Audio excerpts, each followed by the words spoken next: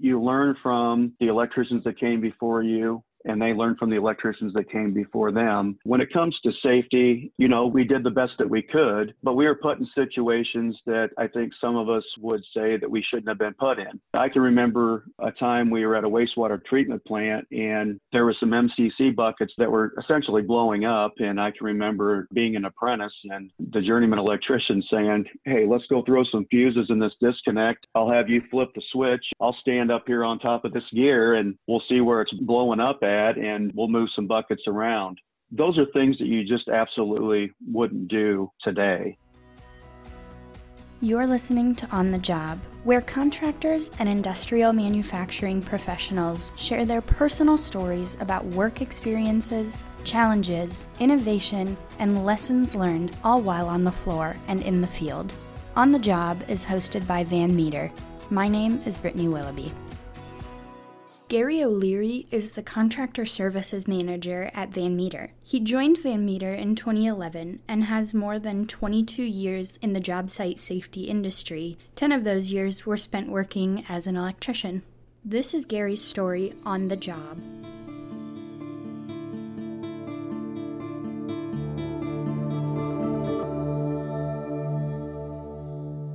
I can remember the project very vividly, and it was all of 15, 20 years ago, but it was a wastewater treatment plant. And at wastewater treatment plants, there's something that happens where H2S gas is formed, and H2S gas will eat raw steel right off the wall. It'll break down copper bus, which is exactly what was happening on this particular day. The MCCs were blowing up essentially because the copper was degrading so bad. And we needed to keep the material moving on this job, and the only way to do that was to isolate where the MCCs were failing and to move them to where they wouldn't fail.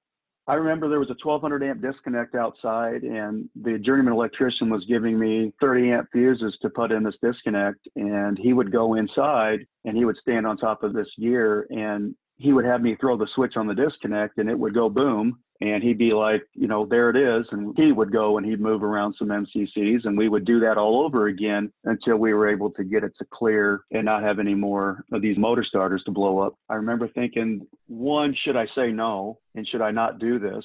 This doesn't quite feel right to me, especially when you have somebody you look up to that's in there when it's going bang. But the journeyman electrician I was with, I was just an apprentice. I respected him. I didn't really think I was putting him in harm's way necessarily. It was kind of an instance where he knew more than I did. And so I just, kind of went along with the flow. In hindsight, if I knew what I know now, I absolutely would have walked away from doing that, because you just don't know how or what could have went wrong. Thank goodness nothing did.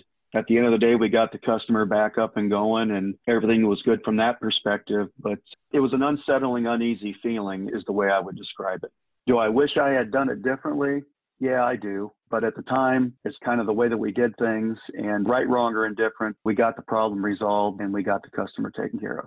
I kind of go back to when I started out in the electrical industry. I was on a 12-foot ladder up in some ceiling grid working on some lighting. I was between some 2x4 troffers going both ways. And for whatever reason that day, I was wiring these lights hot or energized. And I remember a neutral came out of the wire nut and hit me on the finger. I was leaning up against the ceiling grid, and as this neutral hit my finger, I could feel the electricity going through my body, through the ceiling grid. And I really only had one choice at that point, and that was to kick the ladder out from underneath me. Otherwise, that could have ended a lot differently than it did.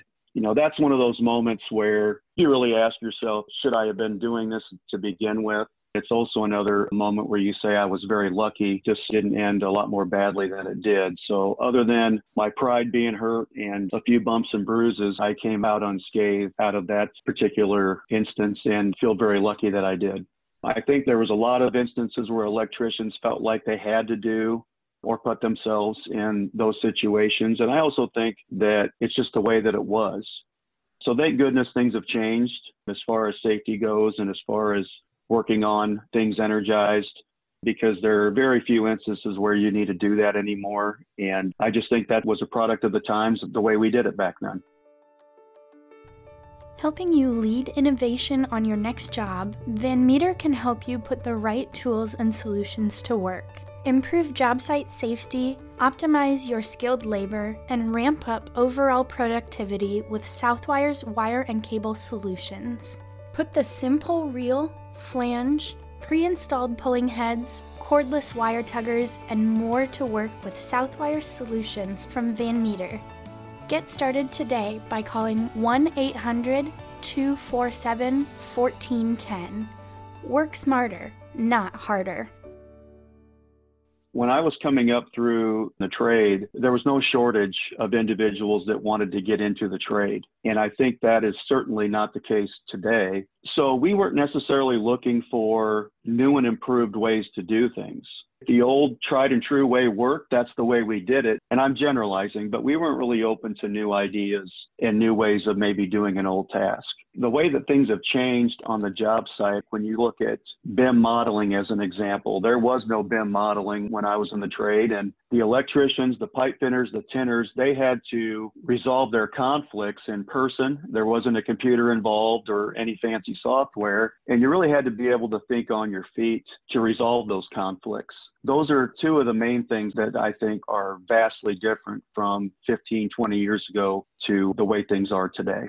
You fall in line with those that came before you, and you learn from those individuals. They learned from others that came before them. I was kind of just doing it exactly the way I was taught, which there's nothing wrong with that. But in hindsight, I wish I would have been more open to new and improved ways to do things. I also think that there wasn't many opportunities put in front of us at the time. There wasn't sim-pull wire as an example. There wasn't cable pull calculators. There wasn't all these things out there that these electricians have in front of them today. I want to be clear that it isn't that we were oblivious to change or that we didn't accept it. It was more along the lines that the opportunities just weren't as prevalent as they are today. There are so many different CEU classes and so many manufacturer classes that one could take to improve themselves, to learn about what's changing in the industry. We had those opportunities, but I think they were limited to what they are today. There's just so much information out there to better yourself and to learn about how the industry is changing.